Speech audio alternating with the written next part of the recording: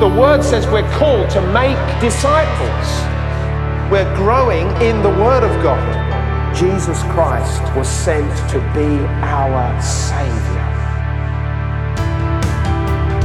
This is the Bromley Town Church podcast. We pray God speaks to you through this message, blessing you as you live out God's word. Stream or download other sermon podcasts via the Bromley Town Church website or by using the SoundCloud app. Head over to bromleytownchurch.com.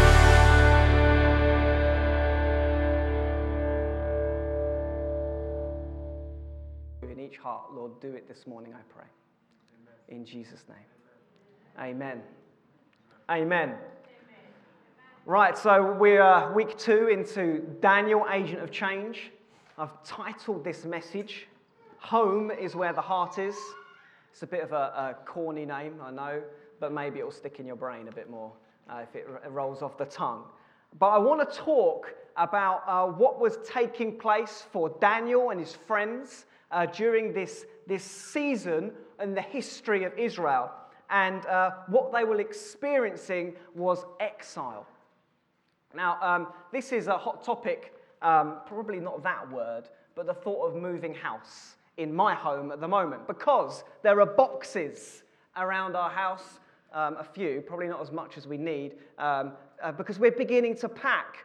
We are moving house in a couple of weeks' time, and there's quite a lot to do. It's one of those moments where you're thankful that we've only got a 2-bedroom flat, because it's not going to take us a whole month.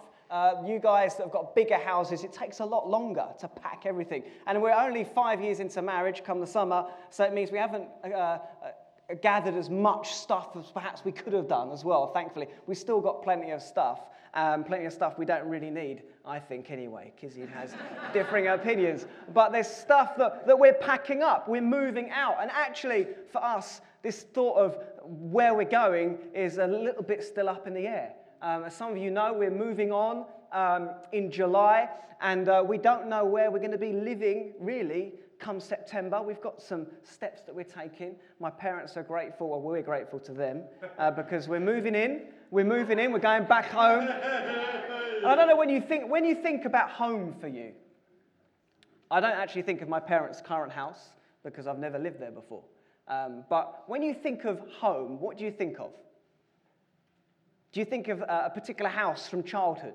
Is it the place where you grew up? Is it the place where you remember summer days in the garden? Or for some of you, perhaps many of you, when you think of home, you don't think of the United Kingdom at all. You may think of the place where you were born. You may think about the place where you grew up. You may think about the place where your heritage is as well. That may be where home is for you. Now, the story of Daniel is a story of Israel being in exile. They have been taken from the city of Jerusalem, and Daniel and his friends were part of this first wave that Pastor Jonathan talked about last week. And but what I want to kind of touch on is how the story of exile is a story that is repeated a number of times throughout Scripture. In fact, I go far as to say that the story of exile is a story about the human condition. So Daniel and his friends were taken captive. They were brought from Jerusalem. They left their home. They left their people.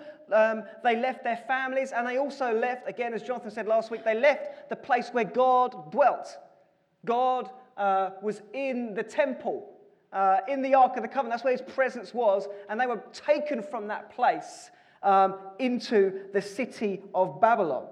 Now, the thing that I want to kind of touch on is how for each and every one of us, we've been taken from God's presence. It's a pattern throughout the Scriptures for Israel. And the reason why the people are exiled is because they didn't do what God had commanded them to do. God told the people of Israel that they were his special chosen people. He told them that they were to live set apart. He told them they were to live differently from the other nations. He told them that you are my people and I am your God. But the people of Israel failed to hold to the conditions of the covenant. And what happened to Israel was even kind of spoken about by Moses in Deuteronomy, if you do not do what the Lord has told you to do, you will be sent from this nation. You will be exiled. And that's what took place for them. And it's a pattern, I believe, for every nation. When you disregard God, when you neglect to acknowledge God, when you forget the great things that God has done for you, that leads you into separation from God. The result of rejecting God is sin, and sin leads to destruction. Sin leads to death, and therefore sin leads to exile. Exile, I believe, is the human condition. In Isaiah 59:2 it says, "But your iniquities have separated you from your God." Mankind's exile began in the fall. Adam and Eve sought knowledge for themselves, and they failed to acknowledge God. That led to sin. That led to exile. That meant that they were banished from the garden. They were separated from God, and they were removed from their perfect dwelling place. The garden was created for man to dwell in with God, and sin caused mankind to be separated, banished from the garden, sent from God's presence. The garden, of course, was a physical place, but it was the place where God dwelt with them. And sin meant that Adam and Eve were sent from God's presence. So the story was repeated again for the people of Israel, because after their 400 years in Egypt, God brought them through the desert to the promised land, a new place, a place where the people of Israel were to be an example to the other nations. But in that place, they weren't able to keep the conditions. They weren't able to do what God desired of them. They were exiled from Jerusalem after many, many years and many, many examples and many, many encouragements to say, "Come back to me, come back to me." It got to the place where the people of Israel were sent.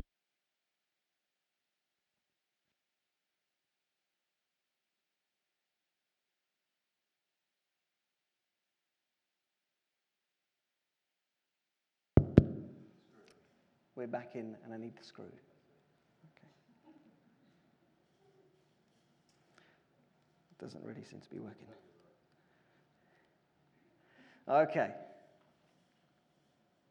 But, this is the point, throughout the whole of Scripture, what you see is that God's desire for each and every one of us is that we come home to Him. Throughout the whole Bible, this is God's rescue plan, is that we come back to Him. That the separation is ended, but we come close to Him. And God was even using the exile to draw Israel back to Himself, even in that moment. And it may have taken a long period of time, but you see, God's heart is always to bring us home. You see the story of the prodigal son, the parable that Jesus told. Son, come home, come back to the Father. You see in the parable of the wedding feast and the banquet, the invitation is to the lowly, the poor, the hurting, the broken, to come into God's presence, to come and be in His house. You see, even in the example of how Jesus lived His life, that He went to eat into the home of the sinner. He came to seek and to save the lost. God desires communion with each and every one of us. He created you for intimacy with Him. That same intimacy that Adam would have known in the garden is what He desires with each and every one of us. Sin caused a separation, and Jesus came that we may come home to God. The story of the Bible is one of God rescuing us, of God bringing us home, drawing us back to Himself, and the only pathway, the only way back to God is through Jesus Christ. Jesus says, "I am the way." Amen. None can come to the Father except through me. You know, there's something about homes. Everyone would love a great home, right? Normally, they require work. I know a few people who are working hard on their homes even now to try and make them that much more homely. There was that period where home improvement television programs were on every hour of the day on multiple channels, because it's something that is within us to make our homes better, to try and make our homes feel more like home, which is strange. I don't know quite how that works. But the desire, the homes are built for security, for comfort, to feel like you're in your own space. And people go to such great lengths to try and find a home that brings that. You think of the people that flee from war-torn countries or flee from broken situations, desperate to find a home, desperate to find a place where they can belong, desperate to find a place that's safe for them. You think of the people that choose to swim across channels or to jump into flimsy dinghies just to try and find a place where they can be secure, a home for them. They do whatever it takes. But what I believe Scripture tells us is that our true home is a home where we're with God. It's actually about relationship with God. That is the home that we each need. Jesus said, "Abide in me, and I in you." The cross ended the separation. It became the bridge. It becomes the way home for each and every one of us. And when we cross that bridge, when we come via Jesus and we come to the Father, it's then that we gain close communion with God. It's then that we can encounter God's love, God's peace, God's grace. It's then that you find the place where you truly belong. A place to be, a place to rest.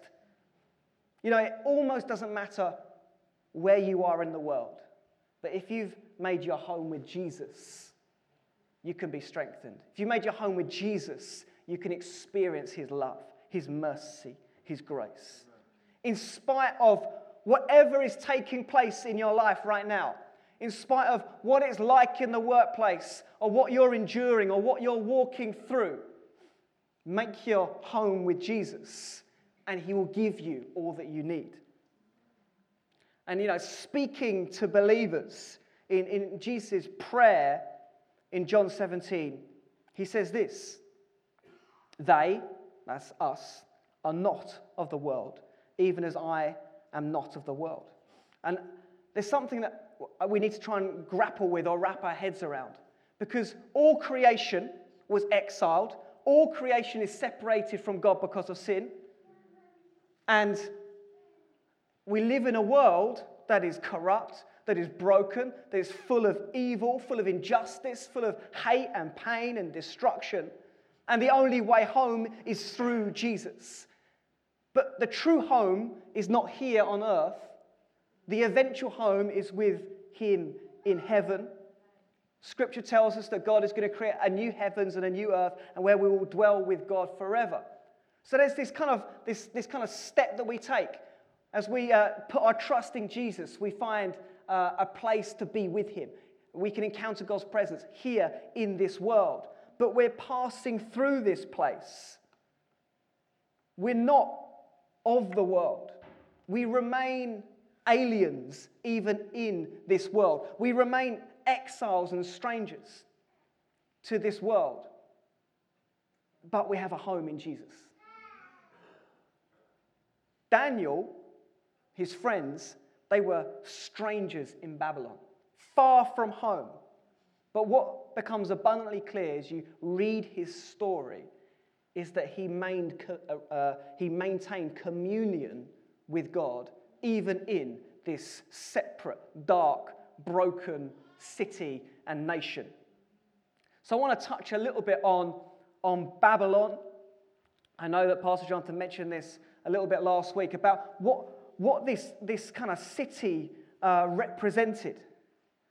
I said earlier, whenever people fail to acknowledge God, when people disregard God, it leads a pathway to sin.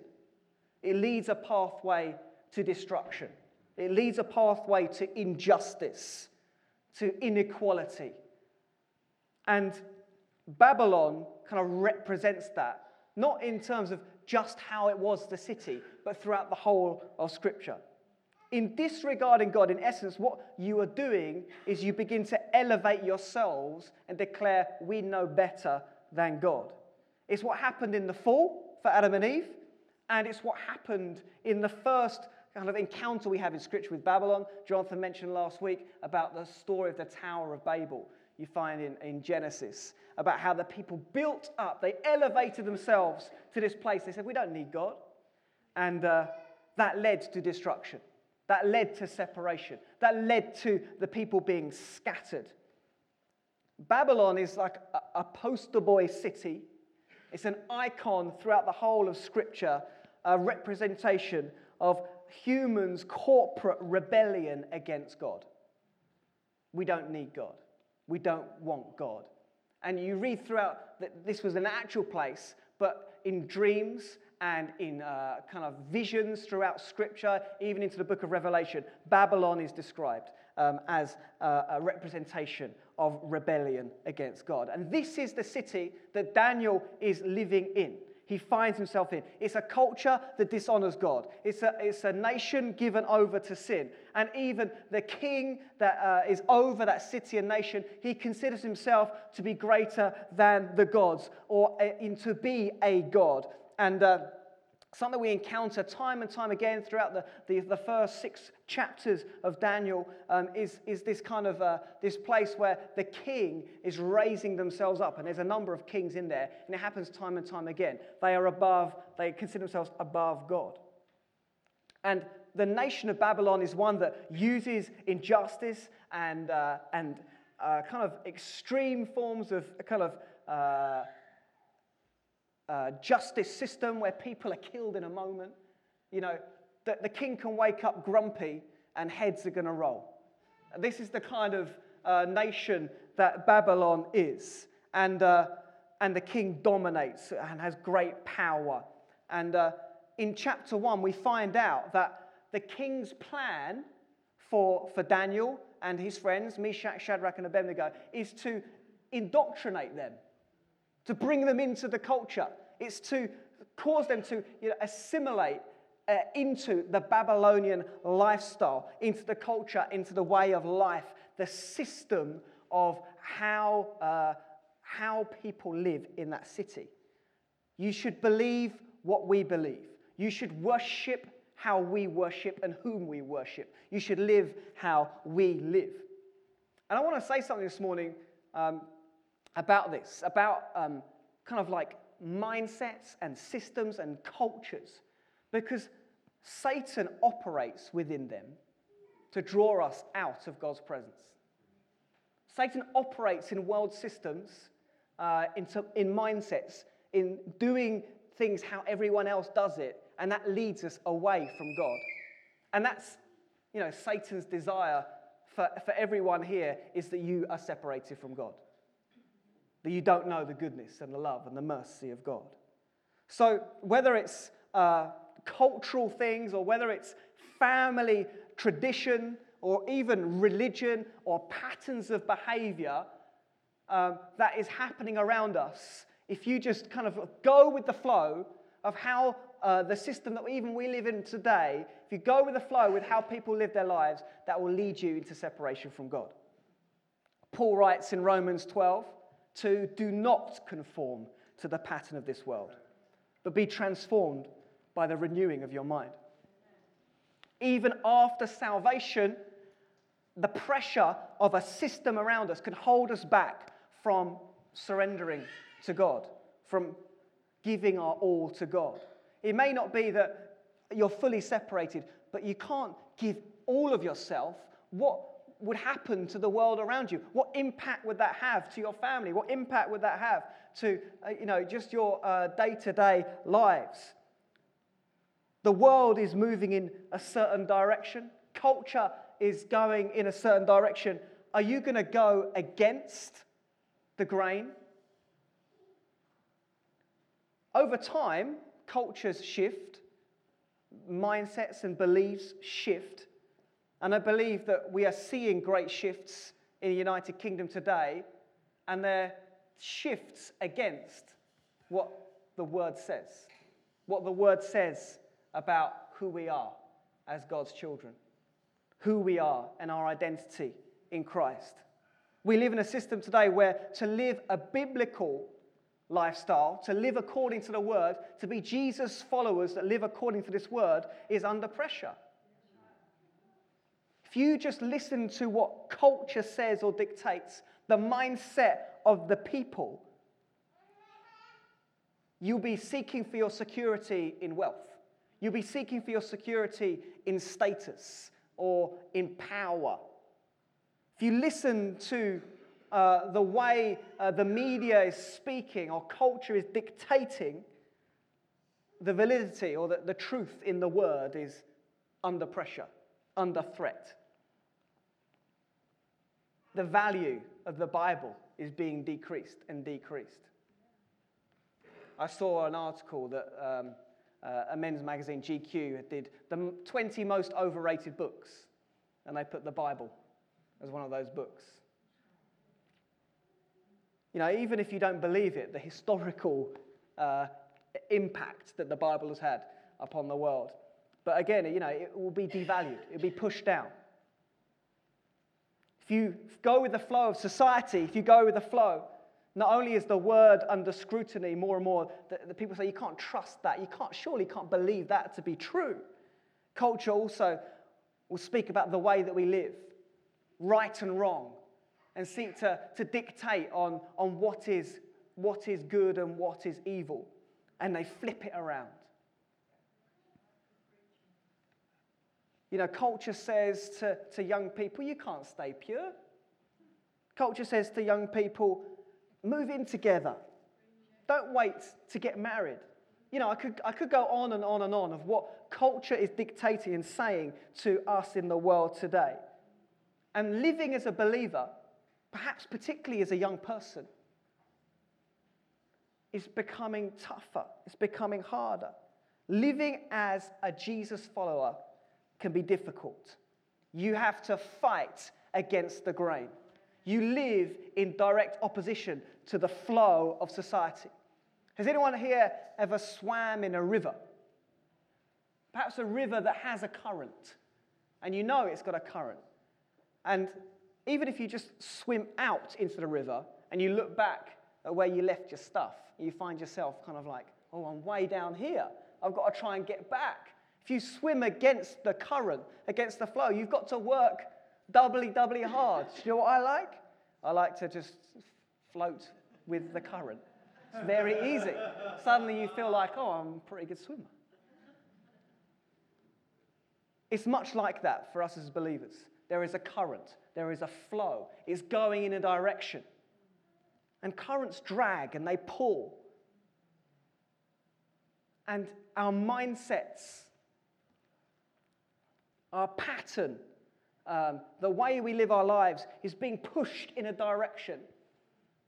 But to live as a Jesus follower, you've got to press against that direction. This was the situation of Daniel. And it can be tiring. It can be a struggle. But unless we become intentional about our lifestyle, unless we recognize at times, you know, this here is not my home. My home is in heaven. I am passing through. You recognize that I'm living for something more. And I can live with God even in the midst of great trials. But I'm going to need God's help to do so. Now, last week, Jonathan used a phrase which I liked. It's become a point. He said this, Daniel is just like us. Now, I don't know about you, but when Jonathan said that last week, I listed in a moment about 5 reasons why I thought Daniel was not like me at all. I thought, but Daniel, the Spirit of God was upon him. But Daniel, God spoke so clearly to him. It says that Daniel was a noble. So he had this kind of royal connection. That's not my background. I thought, you know, he was supremely wise and good looking. And he was given great position as well. And I thought, I mean, some more than others. But, but this isn't me. But I want to touch on something. Because Daniel was an Old Testament prophet. Daniel, he lived his life before Jesus came. Before the Spirit of God was poured out upon all flesh. In the Old Testament, God worked through individuals. He worked through specific men and women in different generations, and he used those prophets as examples to the people around them. Those people were like intermediaries. They stood in the place over the people. But because of Christ, today, the Holy Spirit has been poured out upon all flesh. And I want to touch on some of these things. Because of the Holy Spirit, we can dream dreams and see visions. Just as Daniel did. Jesus said, "My sheep know my voice." We can hear the voice of God. Scripture tells me that I have been adopted into God's family. Amen? I'm royalty. The Bible says that I am a royal priest. The Bible says that I am God's masterpiece and that I have been seated with Christ in heavenly places. That is who I am. So yes, in the Old Testament, the Holy Spirit worked through the few. And no doubt, Daniel was remarkable for his day. Now, the Spirit has been poured out on all flesh. So we do not discount ourselves. May we say Daniel is just like us. But Daniel did have the Holy Spirit working through him, and that is what we need. It's what he needed in living in his culture, living in Babylon in that time, in order to live a set-apart lifestyle. It's what we need today in the midst of our culture, in the midst of the world that we are walking through. We have to maintain the connection, the communion that Daniel had to God if we are to live in this world and to make a difference. The Spirit of God upon Daniel enabled him to build communion with God even though he wasn't in the city of Jerusalem. Daniel wasn't where God was, but the Spirit of God was in him. Doesn't matter where we are in the world, the Spirit of God is in us. God is living in us. God abiding in us. We are abiding in him. In a culture like Babylon, a culture that has no regard for God, Daniel knew his connection to God was essential, vital. The most important part of his day was that time spent with God. If he did not spend that time with God, he would have been swept away with the current of the city and the nation that he was living in. The onslaught of darkness was coming against him. The pattern and behaviors of the world around him were kind of pressing against him. And world systems are the weapon that Satan uses, one of those weapons, to keep us separated from God. But Daniel's heart connection, point 4, heart connection was connected to God. His home is where his heart is. Is that the phrase? That's the one. The Spirit of God abiding in Daniel enabled him to keep pressing through. And, you know, like I said, he could have been anywhere. Whether he was in the lion's den or whether he was in the king's palace, he was abiding with God.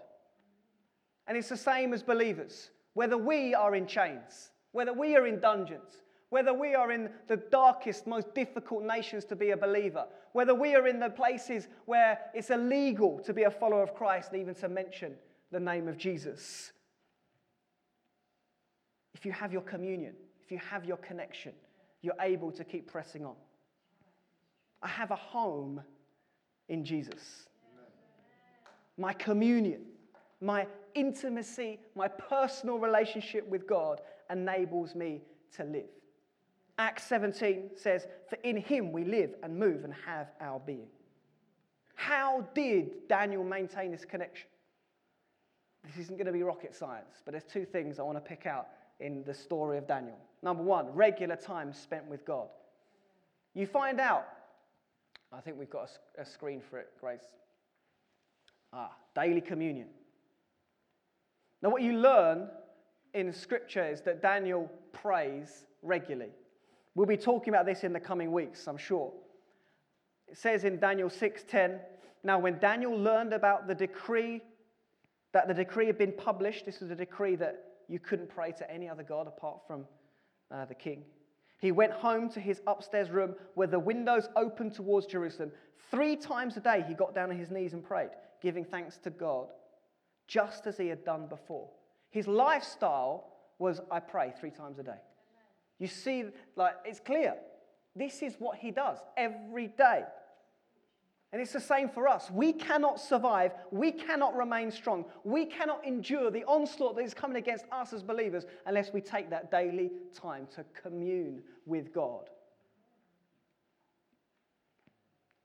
We need to think about how we do that. You know, and whenever I read about Daniel and I hear this reminder 3 times a day, I'm like, God, help me. Help me. Because I know that I need that. To keep my eyes fixed upon Jesus. It doesn't have to be 3, it could be more, but maybe 3 is the bar, the starting point. The second thing is that Daniel regulated what goes in. What I'm talking about is that what Jonathan touched on last week, about his decision to not eat from the king's table all the produce that was there. It says in Daniel 1:8, Daniel resolved not to defile himself with the royal food and wine, and he asked the chief official for permission not to defile himself this way. Now, food was particularly significant within the Jewish culture because of so much in Scripture was written about this is what you can eat, this is what you can't eat. Now, praise God, we're not under those sorts of rules and regulations. You can eat pretty much anything. Food. Keep it to food. But food is significant.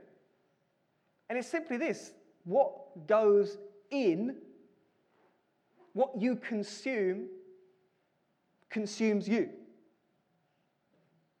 Now, I've been thinking about this, about how, a rounded human being, someone who's like mature, someone who's, able to think beyond themselves, you'd say are probably less likely to be controlled by their appetites.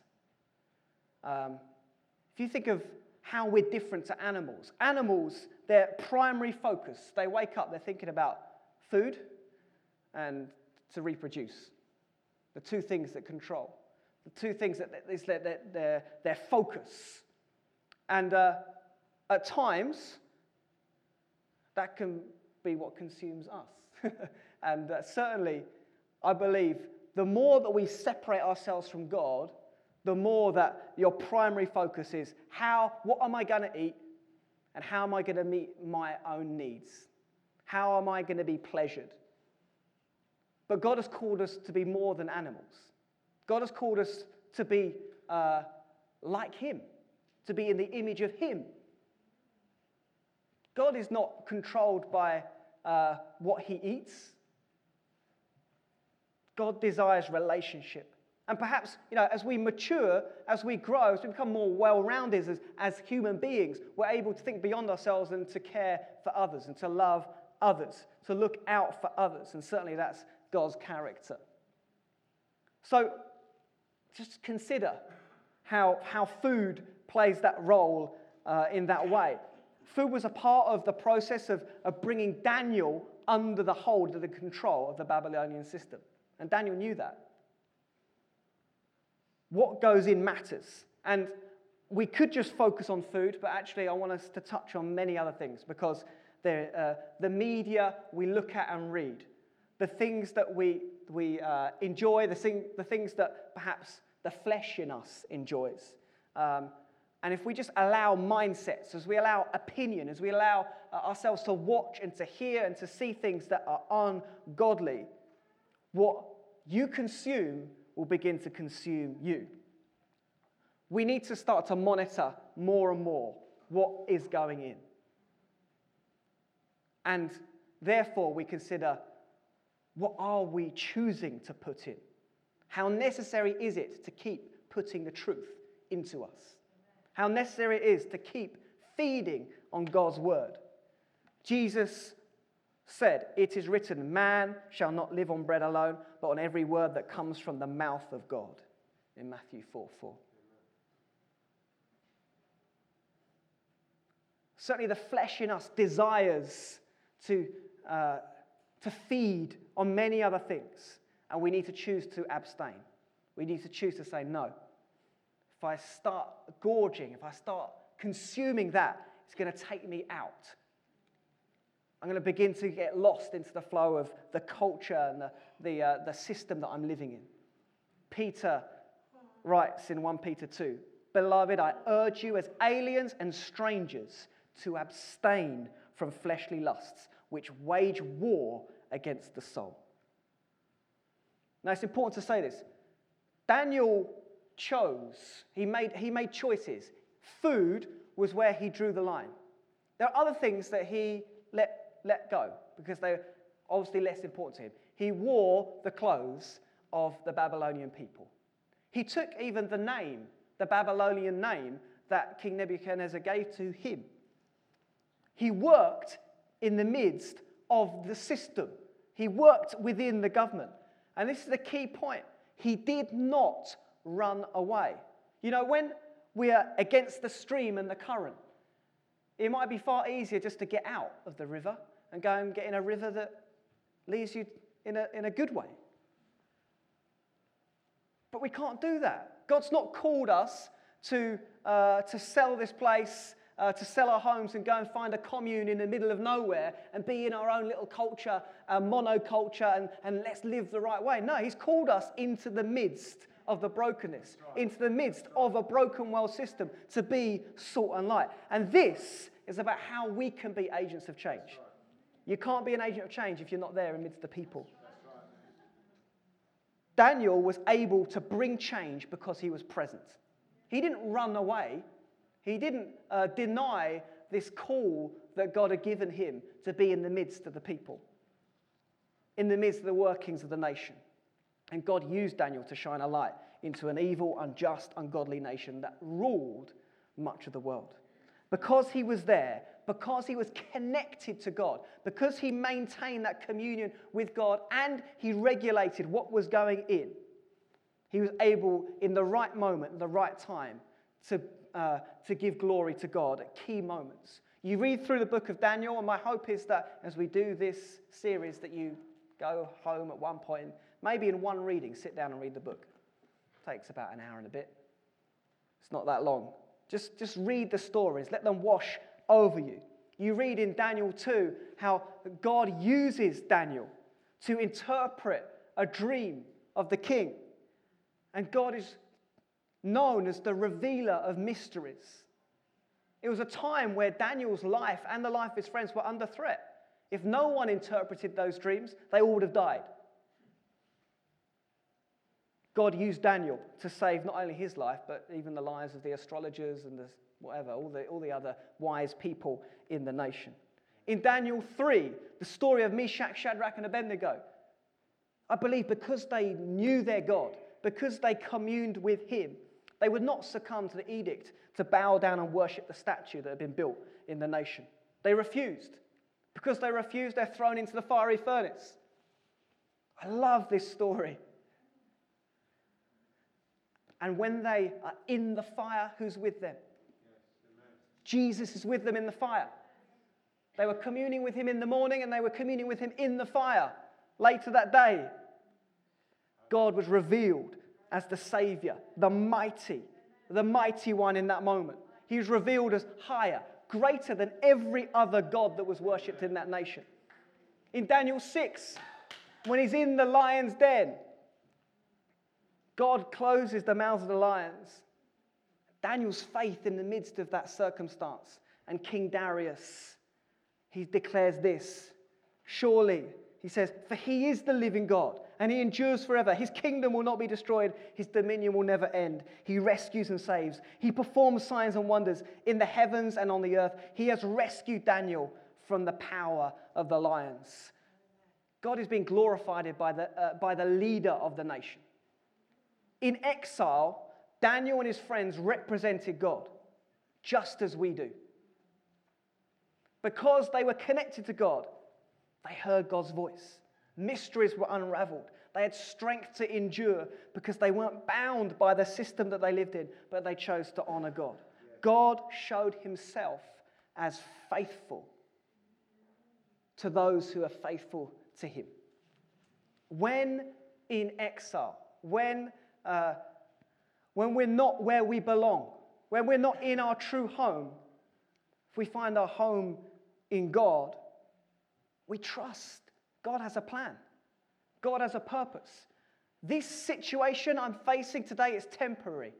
It's not my destination. It's not the end point. We're on a journey, and God's going to bring me home.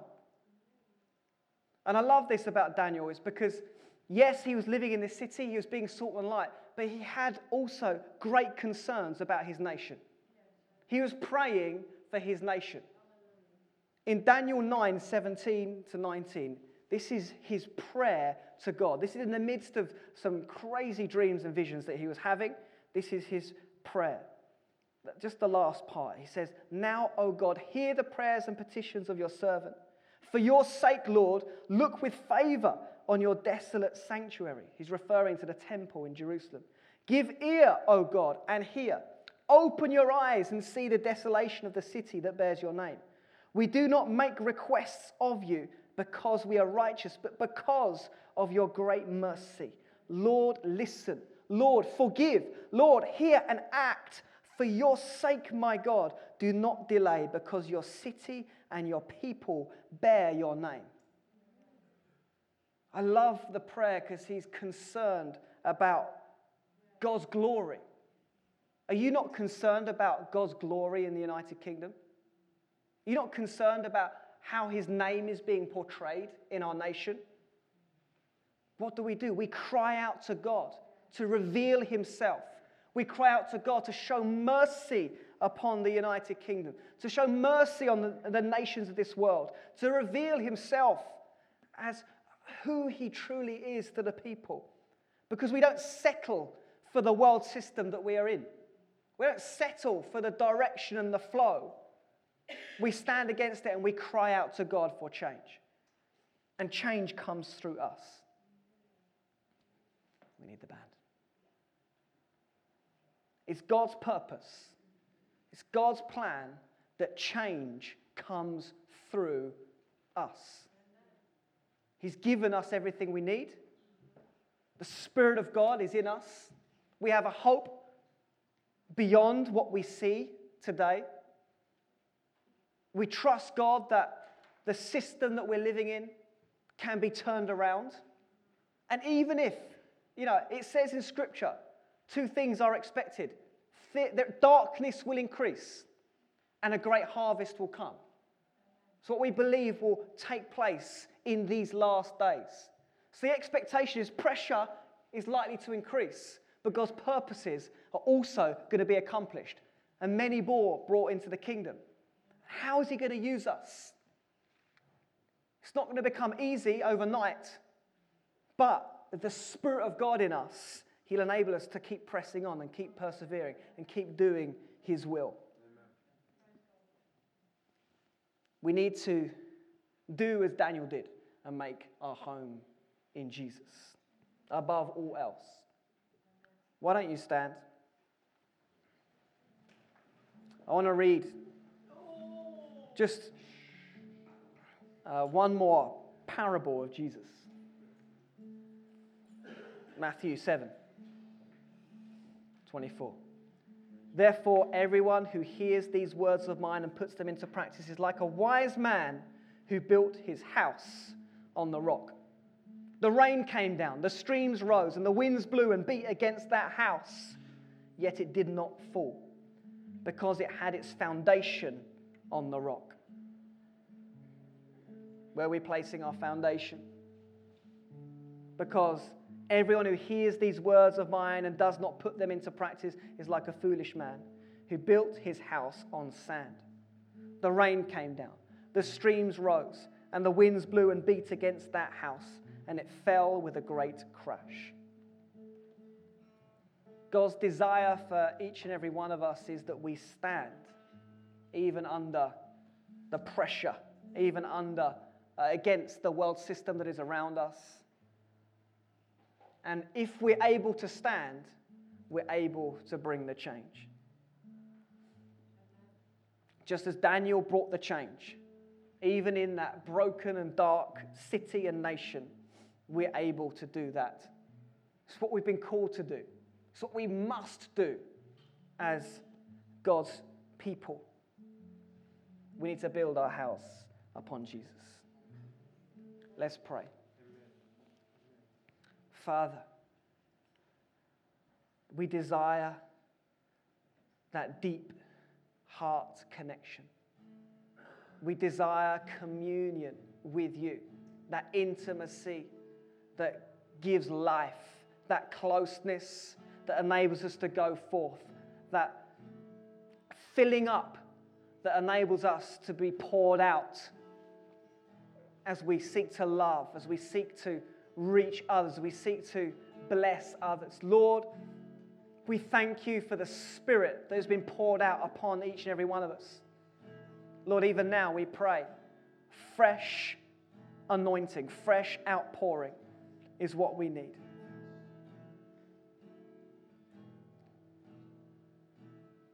Let's sing together.